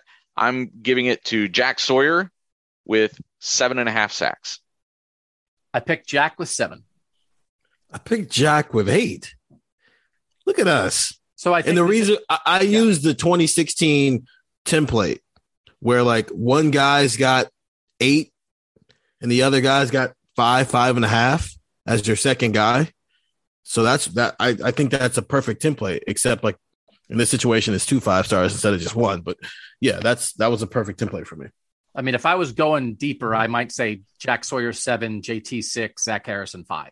Like that. That again, last year they had 36 sacks as a team. That was 2.77 per game. In 2019 with Chase, they had 54 sacks. They averaged 3.86 per game. They averaged more than one more sack per game in 19 compared to last year. So when you start thinking about the team stuff, I think they'll probably get a few more sacks as a team, which could push the number for the leader up. But I actually think it'll just be more guys are between have at least 5, and there's maybe Tyleik Williams has 4 and Javonte Jean-Baptiste has 4. And I think that's how it works out. I don't think there's one guy with 12. So that was 7.5 for me, 7 for Doug, 8 for Steven, all picking Jack Sawyer. Do you guys think anybody else gets over 5? I put JT at 5.5. Yeah, I think JT will get over 5. And I think Zach definitely could get over 5. That's one of those things, right? I mean, it was funny that year. Was it 2020 where Tommy Togiai had 3 sacks in one game and then was second Penn on the State. team with 3? Yes. Yes. Zach Harrison could have a 3-sack game, but if Zach Harrison has a 3-sack game, I don't think he's going to end with 3. If Zach Harrison has a 3-sack game, he might get to 8. So it's one huge game for somebody could really shift this. Like if we have a sack tracker and it's like, holy moly, JT tore the arms off everybody on the Toledo offensive line in the first half and had 3 sacks. It's like, well, all of a sudden I think JT's the leader. So I think it's that second one that they need. They need but I think getting the first one, having the first guy break through and have a big season, I think helps the next guy have a pretty good season too. Like I think they've needed that breakthrough to force offenses to make some adjustments that then leads to a bit more production for the other guy. Yeah, if you're not going to have a 10-sack guy, then you need to have a bunch of guys with at least 5. I also it almost offsets that.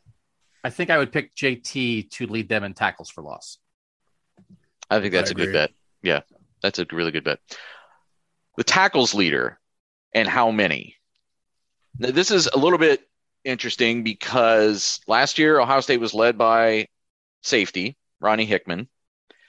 At Oklahoma State, the last 3 years, it was Malcolm Rodriguez leading Jim Knowles' defense in tackles. He is a converted safety, started as a safety, became a linebacker, an inside linebacker, and played some Mike, played some Will. I think it was more of a Will linebacker in that system.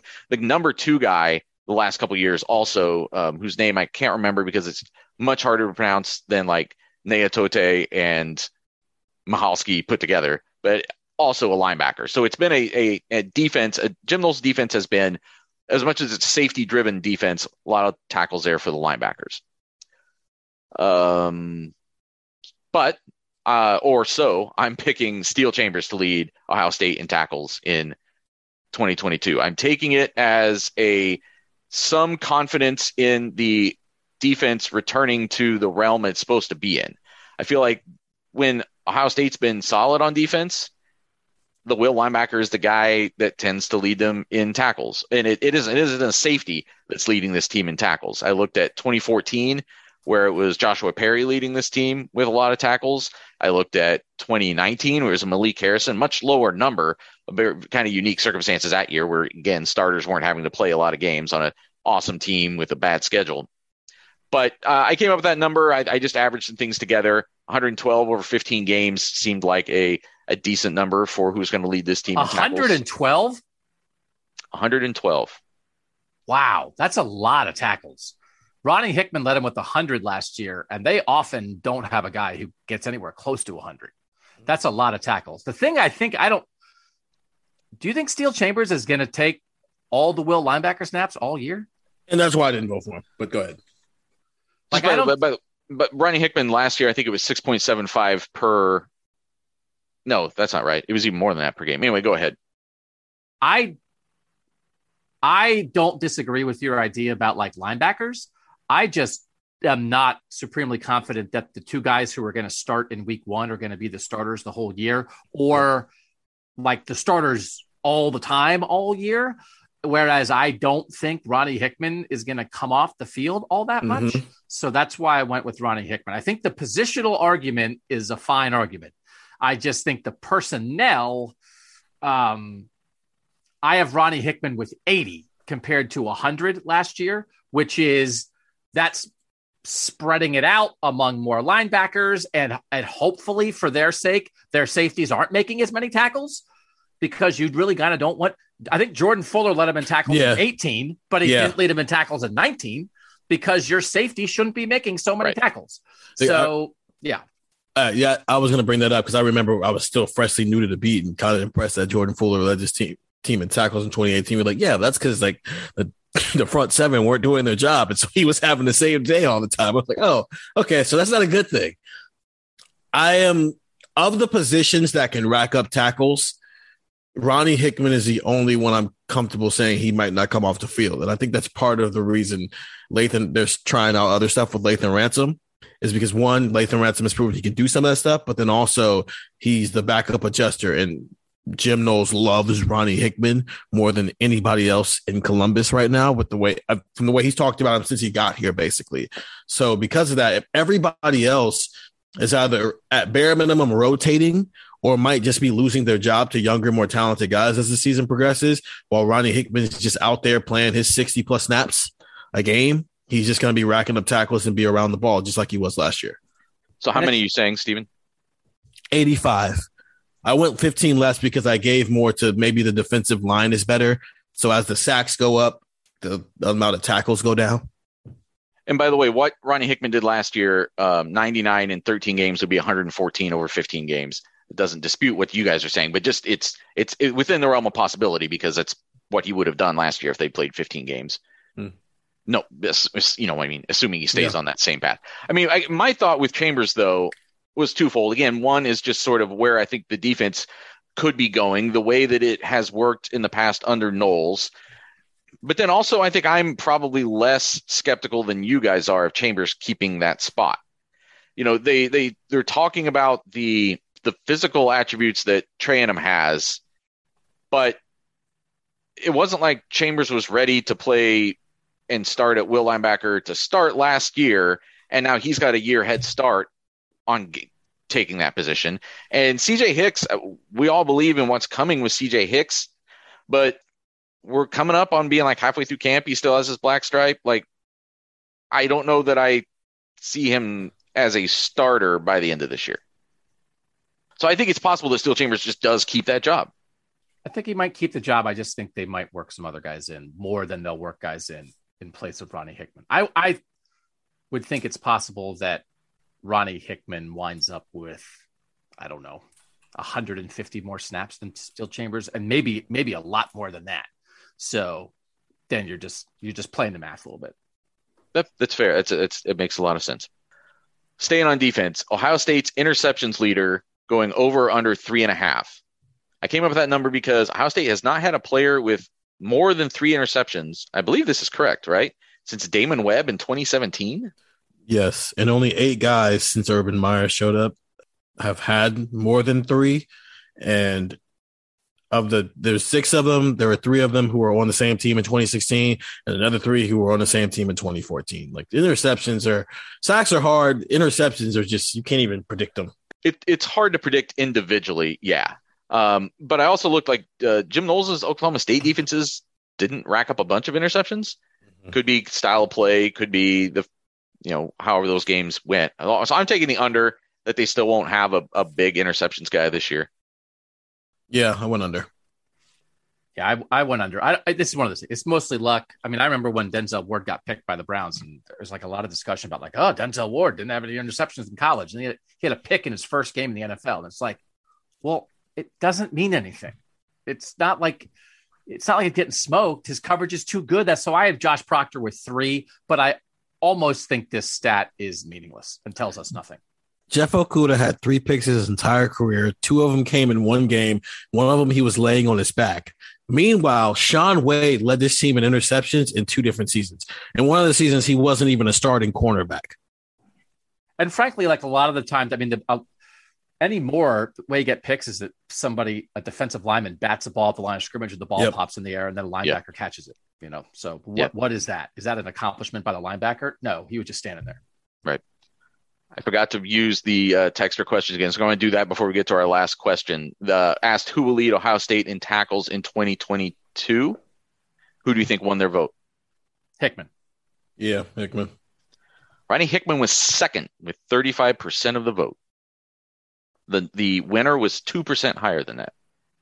Jerome Baker. Tommy Eichenberg. Tommy Eichenberg. 37% of the vote. Ronnie Hickman, 35. Steel Chambers, 20. Josh Proctor, 7. I put an other on there. Nobody went off my list. The only other people who got any votes were Cody Simon and Tanner McAllister. I asked who will lead Ohio State in sacks in 2022. The winner here, 52% of the vote. Who do you think got it? JT. Jack. It was JT, 52%. Okay. Jack Sawyer, 33%. Zach Harrison, 12%. Tyleik Williams, 2%, and 1 vote for another vote for JT Tuimoloau. This person only voted for J Tuimoloau, not JT Tuimoloau. I guess that's where the confusion sets in. So a little higher than 52% for JT Tuimoloau. So then my final question on defense, rounding all of these things together, is the Ohio State defense going over or under 5.0 yards per play. So do you want to talk about this now, Doug, or do you want to save it? It's up to you. So we're not 2 hours in. I think we could at least have an initial conversation if we think it's worth a deeper conversation later. Well, here's how I came up with the 5.0 yards per play. all this talk about like 10th in the country, 5th in the country, Ryan Day and Jim Knowles having this like staring contest of who's going to like put the expectations higher. I think like 25th in the country is more realistic. That's about exactly actually where the 2014 defense was. And I think there again, as we talked before, some similarities personnel wise between this year and what happened in 2014. That year, Ohio State was 4.98 yards per play allowed, ranked 25th in the country.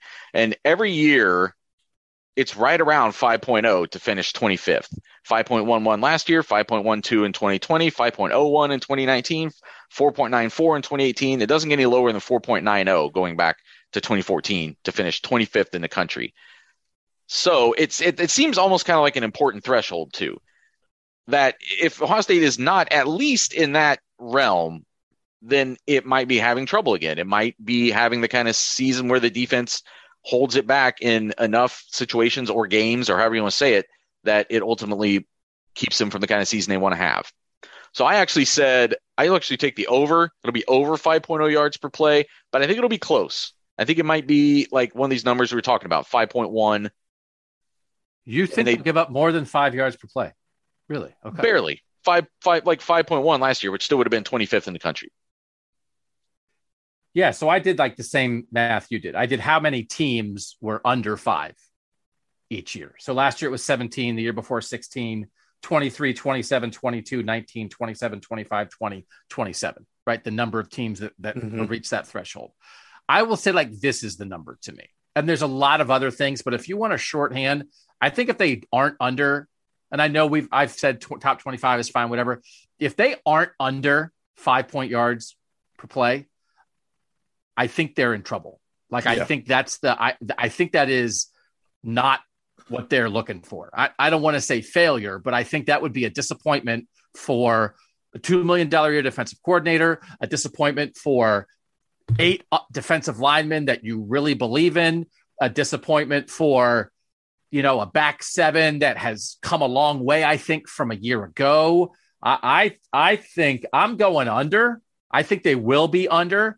Because if they're not, I don't know if they can win the national championship. Well, then but there's not a huge difference between like 4.9 and 5.1 either. No, I know, but you said a number. So, I mean, like, I agree. But you're saying if they allow 4.9, they can win a national championship, and if they allow 5.1, they can't. Like, that's where I think it gets. You shouldn't have put the number out there. But it's one of those where.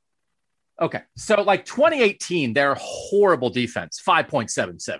If they're they're in real trouble. Right. 2020, they made the national championship game, but their defense was not good enough. 5.85. Right. Last year, not good enough. The guy got fired, 5.33. So I guess I know what you're saying, but then also like, yeah, let's not have a stats conversation and be like, well, I mean, in the range, it's like, well, then what are we doing? So no, but all I was quibbling with was the making that differential whether or not they can win a national championship or not. But I don't think but even under 5 is not great.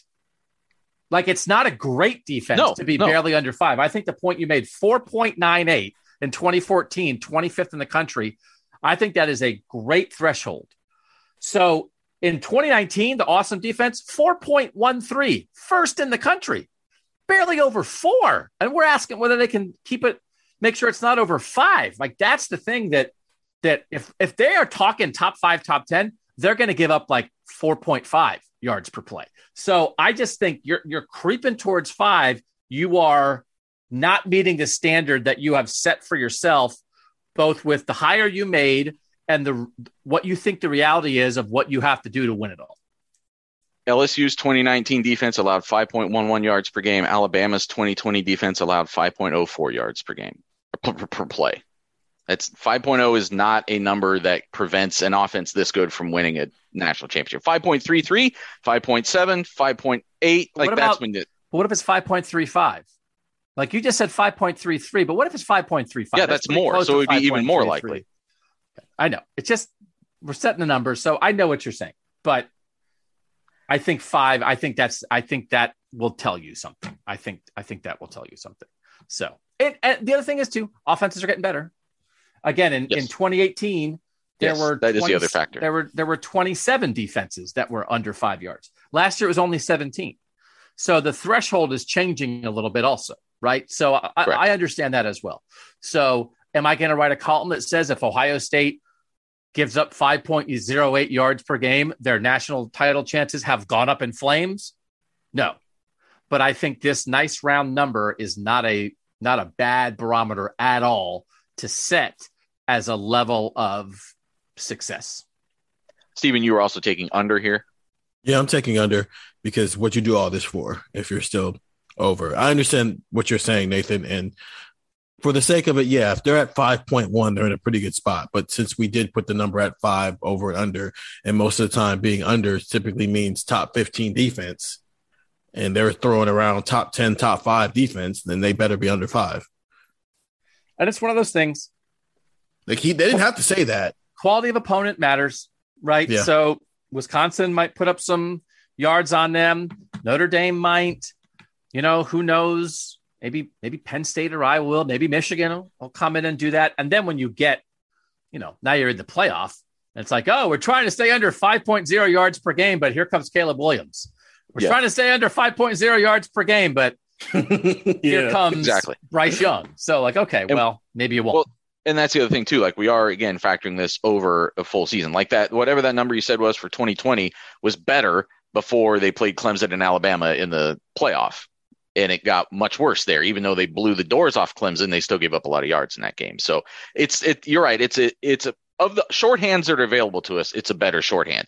The more accurate one would have been like, where will Ohio State finish in defensive FEI in 2022? But nobody's trying to guess that. So I thought that would be a fun one to throw out there. And we had a little argument. So everything's great. Should I recap all of those or just hope people wrote it down as they went along? Maybe people want to write them down. Maybe people want to write them down to have a shorthand of like, hey, I'll write this down. And then at the end of the year, I'll look and say, boy, was Doug wrong about that. I think that's enjoyable for people. So maybe worth a recap. CJ Stroud passing yards. I said 4,915. Doug said 5,643. Steven said 5,365. Those latter two numbers would be among the top 10 passing seasons in college football history. Jackson Smith and Jigba receiving yards. Doug said 2,031. I said 1,870. Steven said 1,864. Also, pretty productive, great season. Trevion Henderson rushing yards. Doug said 1,500. I said 1,489. Steven said 1,400 even. Staying on offense, Marvin Harrison Jr. touchdown. Steven predicts him to break Terry Glynn's team record of 17 with 18. Doug said 13. I said 11. We all took Mayan Williams to have more offensive production than Evan Pryor. We all took Emeka Egbuka to have more offensive production than Julian Fleming. Cade Stover receptions. Doug and Steven, who had that famous skirmish last year over tight end receptions, which Doug won. It's like, I will say, in the end, this is like a peace accord that in the end, we did come back around that we were both at 22. Yeah. After last year, we're both like, no, it's 22. We're like, yep, I agree. Yeah. You're right. I'm right. Where it's like, it's one of those things where, what's the thing? It's like the handshake hands, like, right? The two hands and they're shaking hands. Like, this is that 22. Come on, Cade. If he finishes the season with 22 receptions exactly, and like they're walking off the field after they lose to Alabama in the national championship game, Steven and I will grab Cade and we'll be like, take a photo. Yeah. We'll hold up like 22s. We'll be like, Cade, put up a 2. And Cade will be like, but we just lost the national championship game in the last 40 seconds. We'll be like, 22, baby, nailed it. I'm not saying that's what I'm going to predict, but like that would be obnoxious for us to do that. Good luck to Ohio State. That was 22 each for Doug and Steven, and I predicted a much more cynical number of 12. Emeka Egbuka touchdown returns. Steven and I both picked him to take one back this year. Doug said no touchdown, no interest, no vote if he'd had his way with it. On defense, Doug and I both took Zach Harrison and JT Tuimoloau to be the top 2 defensive ends in snaps. Steven took JT and Jack Sawyer.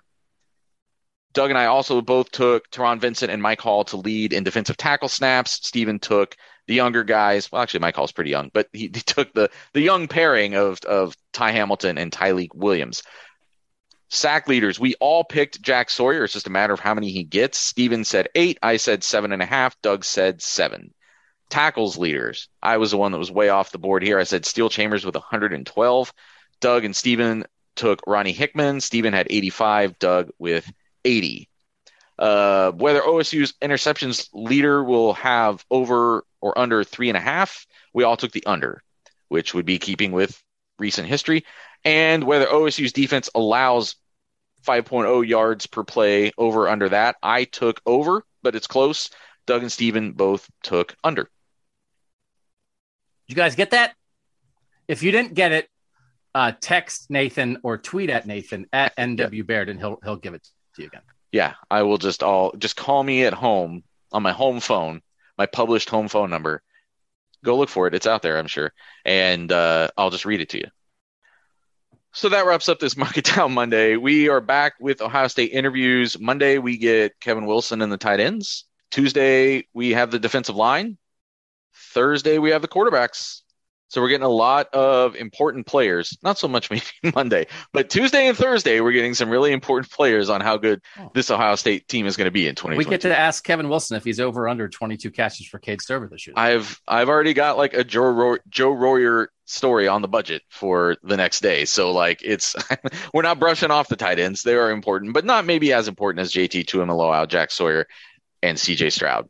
But we're going to talk to all those guys next week. Steven and I will be there to talk about it. I don't know if, Doug, you'll be there necessarily every day next week, but we will still be coming to you with our reactions from camp. This week. It's this week as you're listening to this, because you're listening to this on Monday. This week, yes. Yeah. As you're listening to this on Monday. For Doug Lesmerises and for Steven Means, I'm Nathan Baird, and that was Buckeye Talk.